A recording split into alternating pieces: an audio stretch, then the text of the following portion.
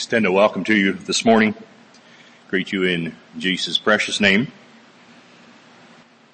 The one who we strive to pattern our lives after, and if we think about giving, no greater love can no man know than one that gives his life for his brethren. And Jesus so poignantly demonstrated that for us. Commendation is due where commendation is. I want to give Alice commendation for staying behind the pulpit. Several Sundays back, we were gone, we're not here, and so we listened to the entire service and we enjoyed the Sunday school service as well. So thank you, Alice. I know sometimes we get in our ruts and we have our personal tics that we use our hands to talk or we wander away from the mic. And, sometimes those adjustments are hard, but you're doing well. Thank you. This morning, I'd like to take you to a proverb, Proverbs 19 verse 11. This is a proverb that was in my daily reading here a number of weeks ago, and it was one of them things that, and probably all of you experience this, there's sometimes passages that just kind of get your attention and you can't get them out of your mind, and I think sometimes that's God's way of driving home a point. And God's Spirit works in our lives in different ways, and God's Word is powerful. It ought to change our lives. It ought to impact our lives. It ought to make us into what He wants us, the finished vessel that He wants us to be. Proverbs 19 verse 11.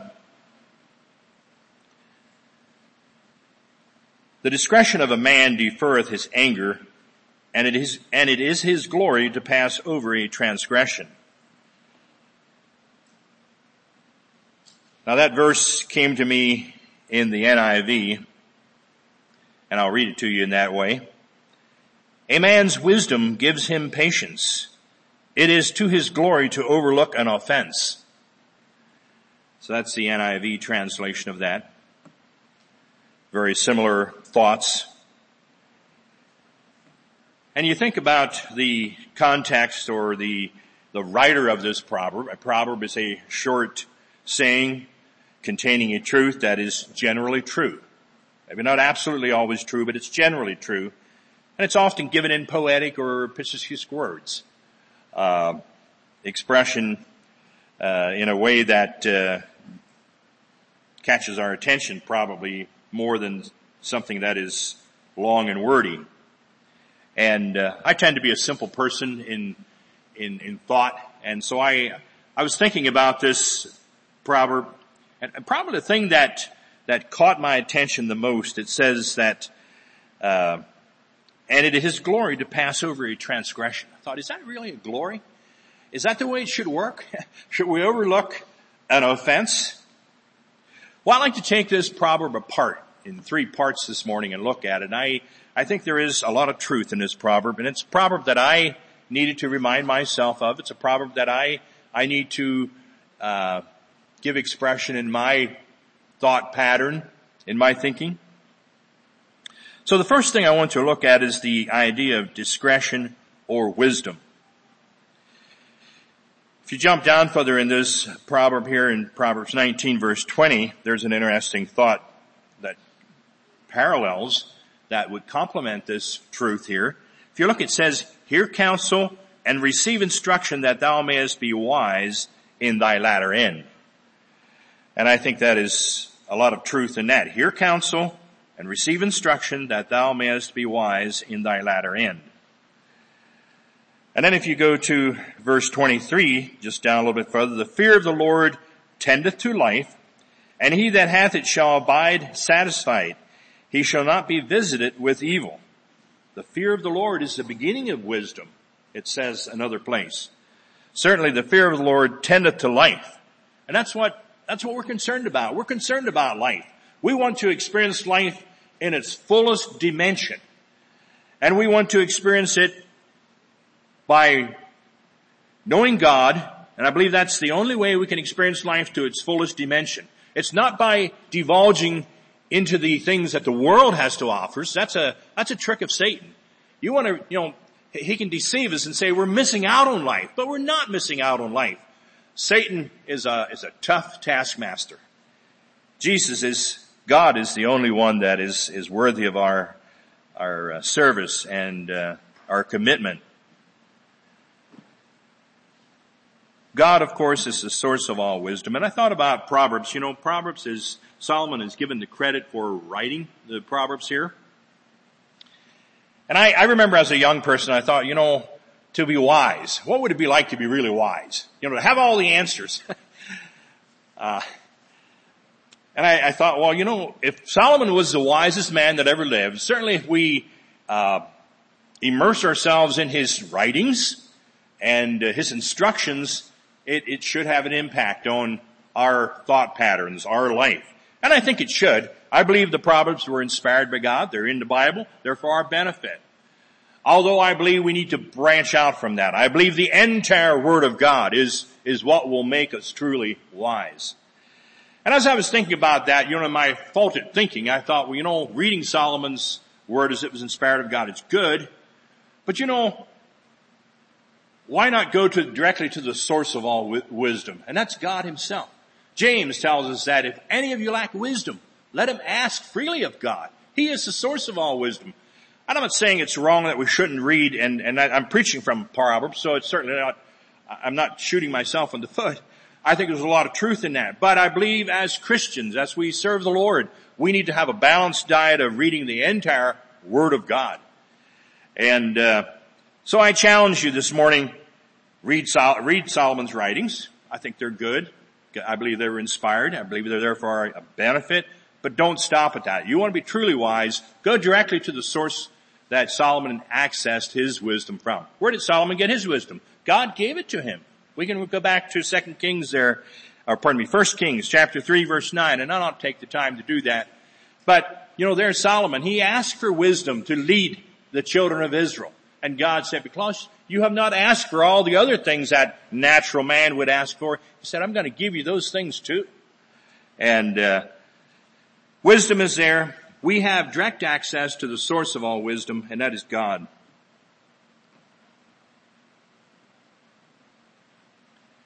How do we access God's wisdom? I believe I already mentioned the one, and that is God's Word. We access God's wisdom from His Word, through His Word. I believe God has given us, read God's Word, it'll make you a wise person. Not just reading it, but living it. If we read it, it needs to impact our lives. It's not just a literary book. It's a book that we need to apply to our walk with in life. And then we need to live it. We need to flesh it out. I believe the second way we can access God's wisdom is through the avenue of prayer. And that is certainly a very viable avenue through which we access His wisdom. Take it to the Lord and ask Him how this situation is best remedied. What do I need to do? Lord, where do I fit into this issue?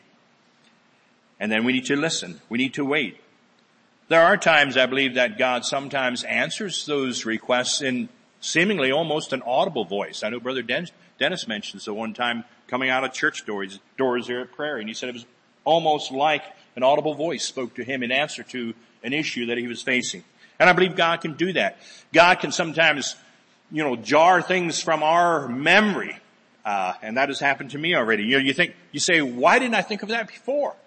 God brings things back to our memory that fit the situation, the circumstances that are so valuable in helping us figure out the answer to the questions in life. And that, as I mentioned in verse 20 there, I believe God sometimes answers our prayers through others, through other Christians. And again, we need to be careful where that source of counsel is coming from, or that source of instruction. Is it godly? Hear counsel, receive instruction, that thou mayest be wise in thine own end. God has not invested in any one single person all of the answers of life. I'm convinced of that. We need a balanced portfolio, if I can use that word, of wisdom.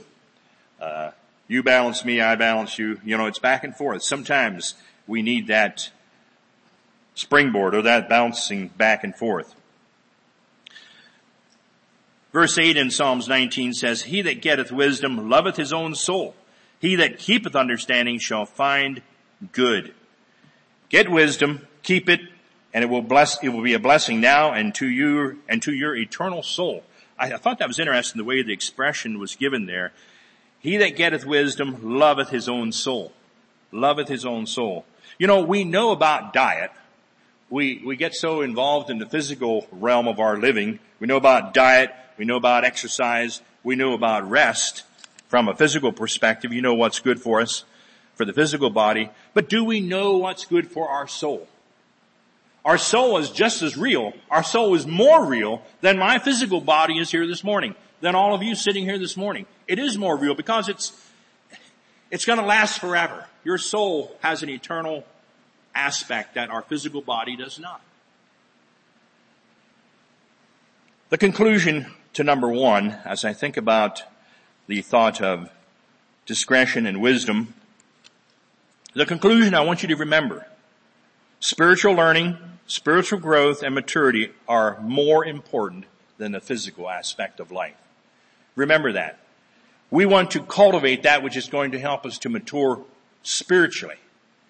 You know, God has given, and I think I'm not saying that we ought to be disrespectful of our physical bodies, because I think we ought to get proper rest. We ought to have proper diets. That's all good, because I don't think you can function as effectively spiritually if the physical is pulling you down. Conclusion: spiritual learning, growth, and maturity are more important than physical.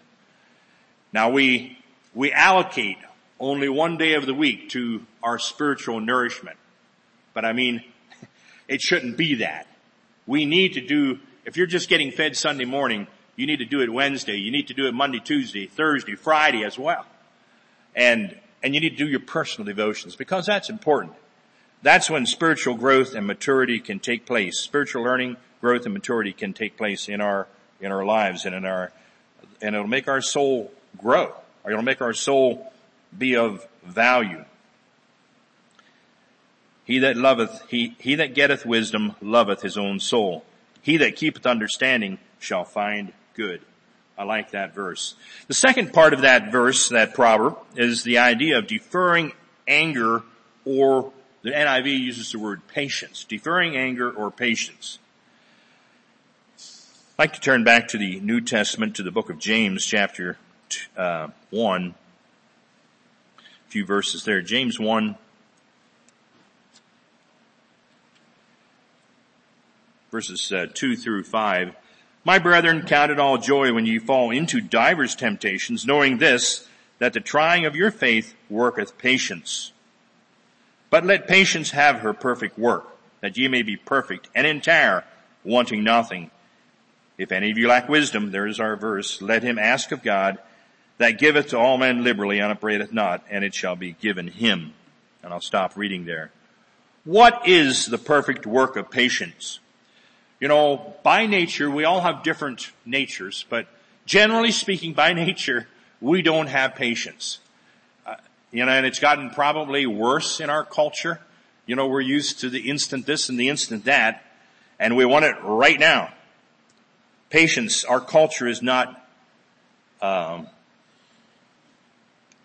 good at fostering patience.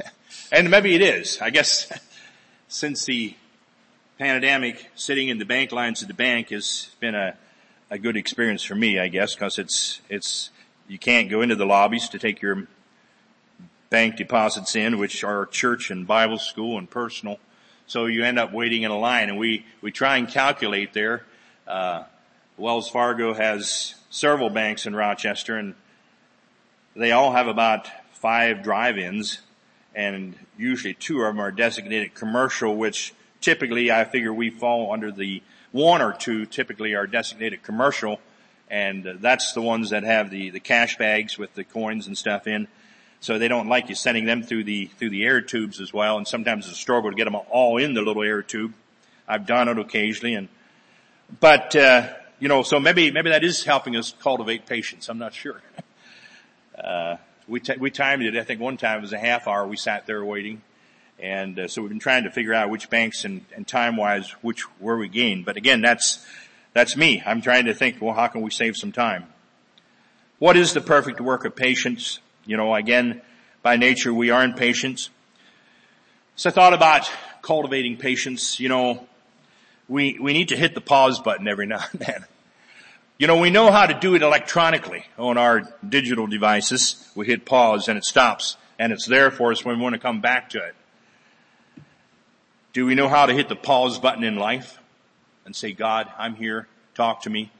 You know, those times of waiting can be times of, introspection, looking at what God is helping us to, what He's doing in my life, what He's doing for you.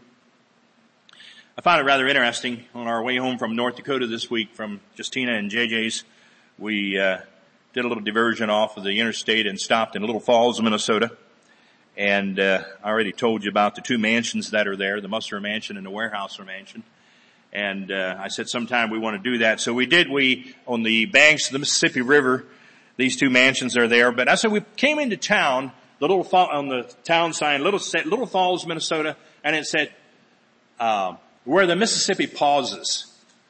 And so I found that kind of interesting. I thought of that in relation to the aspect of pausing. The only thing is, as we walked along the banks of the Mississippi River, there was naturally a natural dam there at one point, a granite and slate outcrop that the river seemingly, instead of its continuing on its journey, it dropped this way instead of going this way. And I guess that's where the idea of the pause came from. But that has since been taken away, and it's been replaced by several dams, actually hydro dams. And I think they had quite a bit of rain, evidently, because the water was just coming through the locks in that dam just like it was turbulent. It was just, I think there's 4 different bays there, and it was just shooting through. And you wouldn't want to be caught in the suction of those. The Mississippi didn't seem to be pausing at that point. Is that the way I am when I'm pausing? Do I get frustrated? And I thought the river maybe demonstrated that. But on its way to the Gulf, it was at one point termed pause. Can we pause mentally, emotionally, and relationally sometimes? Do we sometimes, I think it's okay to say when we're having discussions, let's not talk about this now. Maybe we're not mentally prepared to talk about it. I think that's okay. And it's okay to say, well, could we discuss this at another time? Could we discuss it later?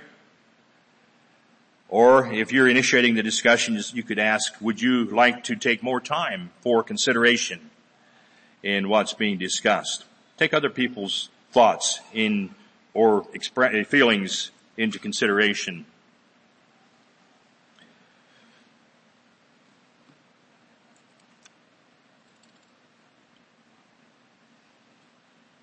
So a number of verses I'd like to draw your attention to as I think about the aspect of patience in the New Testament, and Ephesians chapter 4, verses 1 through 6.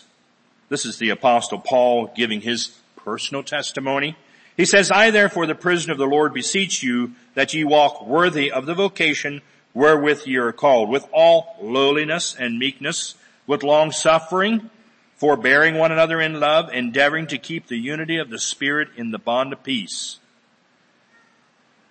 There is one body, one Spirit, even as ye are called, in one hope of your calling, one Lord, one faith, one baptism. I found those verses interesting, and the thought that stood out to me was the idea of forbearing one another in love. And then the aspect of that bringing unity into our relationships. Endeavoring to keep the unity of the Spirit in the bond of peace. That, I think, can be a product of patience and forbearance, and that of deferring our anger. Going just a bit further there in Paul's writings there in Colossians chapter 3, several verses 12 through 15, Colossians 3, put on therefore as the elect of God, holy and beloved, bowels of mercy, kindness, humbleness of mind, meekness, long-suffering, forbearing one another, there it is again, forgiving one another. If any man have a quarrel against any, even as Christ forgave you, so also do ye. And above all these things, put on charity, which is the bond of perfectness. And let the peace of God rule in your hearts too, the which also ye are called, again, notice this, in one body, and be ye thankful. Again, that unifying effect that can take place when we practice patience, forbearing, deference toward one another. Going back to 1 Thessalonians chapter 5, verse 14. 1 Thessalonians 5, verse 14. Now we exhort you, brethren.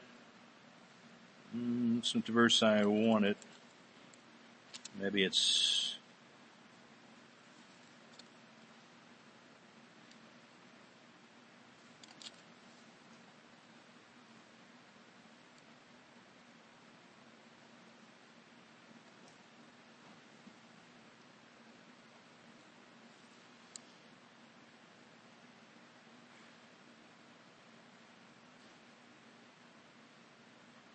Okay, yes it is. Yes, I'm sorry.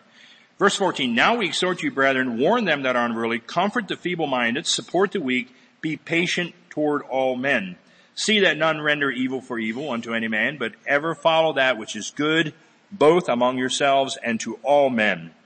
An expression given here that we ought to be practicing patience toward all men, not just those that we interact as brethren in the Lord, but we ought to be practicing patience beyond that to all men as well. And then I wanted to drop down. The idea, the aspect of good there is mentioned as well in verse 21. Verse 15 says about to ever follow that which is good. And then dropping down to verse 21, prove all things, hold fast that which is good. And I think patience is going to play a large role in that ability to hold to that which is good. We like brotherhood, and it's good, I believe, but we need to practice forbearance. We need to practice forgiveness. You know, there's an example as I thought of the Old Testament example of Jehosheba. You know, when Joash, one of the youngest kings of Israel, his father had died, and ruthless Queen Athaliah was going to destroy all the princes, all the sons of the king. And I'm not sure if she was actually, may have been, not sure if that would have actually been Joash's actual mother. It may have been a stepmother. I'm not sure exactly on that. But Jehosheba took him and hid him there with her husband, Jehoiakim, who was the priest, I believe, at the time. And he must have been barely a year old at the time when they hid him, because I think he was 7 years old when they brought him out and revealed him that they had saved him. And of course, Athaliah was usurping the throne, and she cried treason, treason. But the children of Israel came together behind Joash, one of the youngest kings, and he served the Lord well. And but the person I want to mention here is Jehosheba, who saved him. It seemed like Israel had rejected God totally. And she realized that here is her opportunity to save this young child who was actually in line, would have been in line for the throne, even though he was only a year old at the time. But she saved him till 7 years old and then brought him out, and Israel embraced him as king. And he served, I think I should remember, was it 40 some years perhaps, and served the Lord faithfully all the years of his reign. But the thing I want to pick out is that small act that she did. And, maybe an impulse. And, yet she knew it was not right that Queen Athaliah was destroying all the eligible princes. And she hid him there for 7 years. But the thing I want to emphasize is the opportunity that she took and did that which was right, that which was good. And, so the conclusion that I want to remind you of this second point as I think of the idea of patience, deferring anger. You can think everything is stacked against you. You think of the example here of, in the Old Testament of Joash. He was innocent enough that he probably had no clue of the danger he was in. And had it not been for his I think Jehosheba would have been his aunt, I believe. She had not saved him. But she did that. God, of course, had a role, and actually Joash then is in the lineage of Christ. And, God, of course, I believe was playing a role in that woman's life in prompting her to step in there and save him and hide him. with her husband, the priest. But the conclusion and the take home that I want you to remember from that second point, it's always right to do that which is good. And I believe patience is generally would fit into that class as being good, generally. I'm not saying always, but it's always right to do that which is good, and patience, and I'm not going to put a percentage on that, but I'd say it's probably 90% or more that could fit into that category. So remember that. In conclusion, it's always right to do that which is good, and patience generally fits into that. The third aspect that I want to look at in this proverb is the idea of the transgressions in the King James, or the NIV, that of the offense. The Strong's Concordance Hebrew gives a definition for that. The Hebrew is pesha, P-E-S-H-A. I'm not sure if that pronunciation is right or not. But it has the idea of rebellion, sin, transgression, or trespass. Serious violation. And so that's the original Hebrew of that word in the proverb. As I think about offending, we've likely experienced it ourselves. You're here in life. It doesn't take very long till somebody hurts our feelings. And, we have different levels of offenses, some that are minor, some that are very serious. And, this of course is using the expression of that which it categorizes as a sin or a transgression, trespass, serious violation. And we, on the other hand, may be responsible for offending others as well. So offense can sometimes affect us two ways. We may be offended. We may be the offender. I'd like to look at what Paul has to say about offenses. 2 Corinthians chapter 6, verse 3.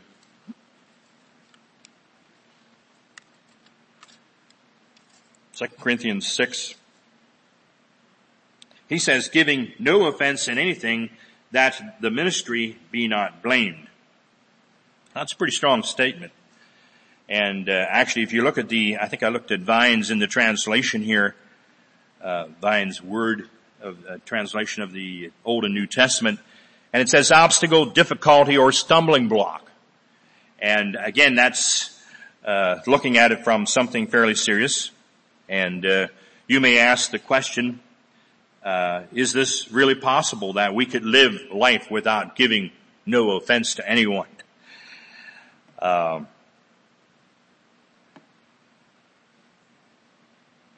A question I had to ask myself is, did Jesus ever offend anybody in his earthly ministry? Well, let's go to Luke chapter 17, verses 1 through 4.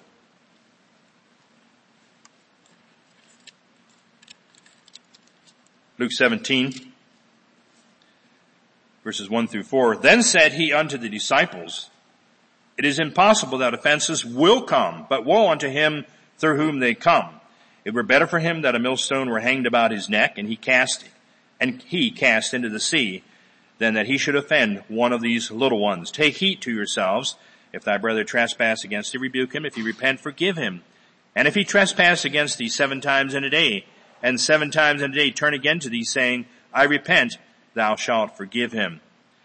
So there Jesus is saying that I think the focus is on maybe not so much the offending and the trespassing.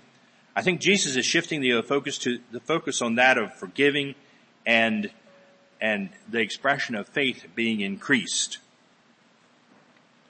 There's a few verses in Titus I'd like to bring in here too. Titus chapter 2, verses 7 and 8.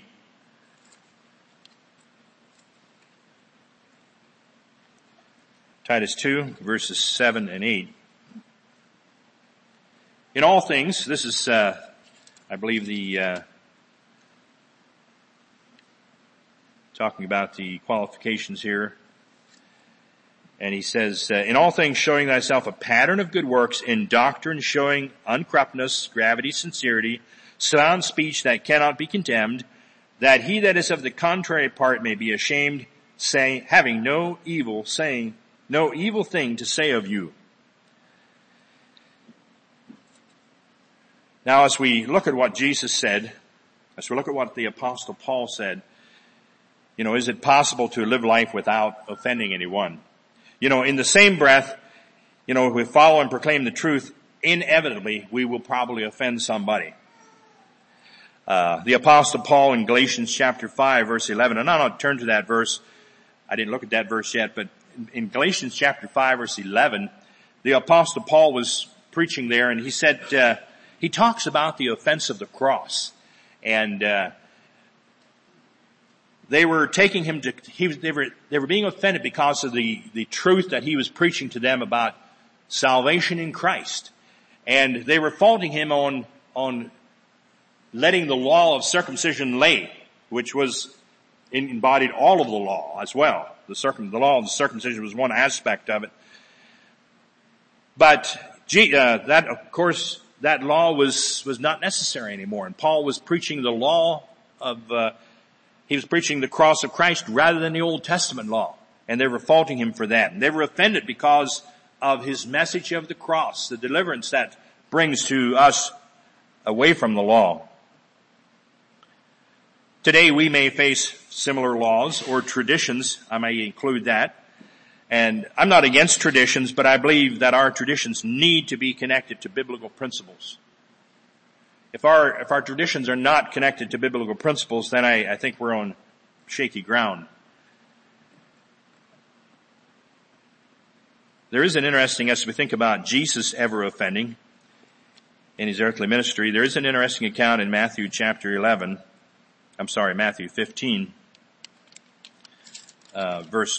beginning at verses 12. I want to read through verses 1 through 11. Matthew 15, verses 1 through 11. Then came to Jesus scribes and Pharisees which were of Jerusalem, saying, Why do thy disciples transgress the traditions of the elders? For they wash not their hands when they eat bread. But he answered and said unto them, Why do ye also transgress the commandment of God by your traditions? For God commanded, saying, Honor thy father and mother, and he that curses father or mother, let him die the death. But ye say, Whosoever shall say to his father or mother, It is a gift by whatsoever thou mightest be profited by me, and honor not his father or his mother, he shall be free. Thus have ye made the commandment of God of none effect by your tradition. Ye hypocrites, well did Isaiah prophesy of you, saying, This people draweth nigh unto me with their mouth, and honoreth me with their lips, but their heart is far from me. But in vain they do worship me, teaching for doctrines the commandments of men. And he called the multitude and said unto them, Hear and understand. Not that which goeth into the mouth defileth a man, but that which cometh out of the mouth, this defileth a man. Then look at verse 12. Then came his disciples and said unto him, Knowest thou that the Pharisees were offended after they heard this saying? So the Pharisees were offended by what Jesus told them. And he spoke very, very candidly and addressed them. Jesus' focus was on the truth rather than on person's feelings. And I think that's what we need to evaluate sometimes. Is it our feelings that are offended, or is it because of the truth? I was reading some of the articles of Answers in Genesis, and I came across an article. He said, Creation Museum and the Ark tend to offend atheists. Does that mean that we should shut down? He says, why are they offended if there is no God? Why are they offended if what they're promoting is the truth?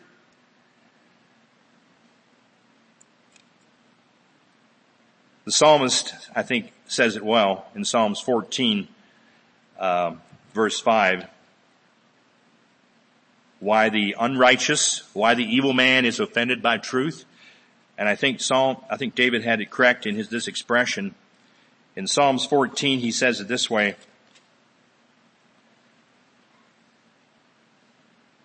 There were they in great fear, for God is in the generation of the righteous. I think regardless how much the atheist or the unrighteous man will deny that there is any God, they should see God through our lives and through our testimony. And that brings them to the aspect or the dimension of fear. They realize that there is righteousness in our lives. And God is with us. God can radiate through our testimony. and it brings fear into their experience. Conclusion of the third point here is, although we cannot keep people from being offended, our responsibility is to be sure it's the truth that offends and not our attitudes, actions, or approach. And you can use the illustration. Suppose we have a bumper stick, eternity ahead, heaven or hell, are you ready? And we're driving through traffic and we're speeding and we're cutting people off. What kind of a testimony is that? Like we're hastening them to that eternity. It may remind them of eternity, but if we're not driving like we ought to be by speeding, not following the laws of the courtesy of the road, that's a testimony that is going to revolt in an unbeliever's sight, I believe. Just to refresh our minds, number one, as we think of the proverb here in Proverbs 19, verse 11. The discretion of a man deferreth his anger, and it is his glory to pass over a transgression. Number one, spiritual learning, growth, and maturity are more important than physical. Take that home today. Practice that next week. Eat 3 spiritual meals a day and see what it does for your spiritual maturity. Number two, it's always right to do good, and patience generally fits into that class as being good. Remember to exercise patience. And number 3, we may not always be able to keep people from being offended, but my responsibility to be sure that it's the truth that's doing the offending rather than my attitudes or actions or my approach to them. May God help us to live out this proverb for the glory of God. Shall we kneel for prayer?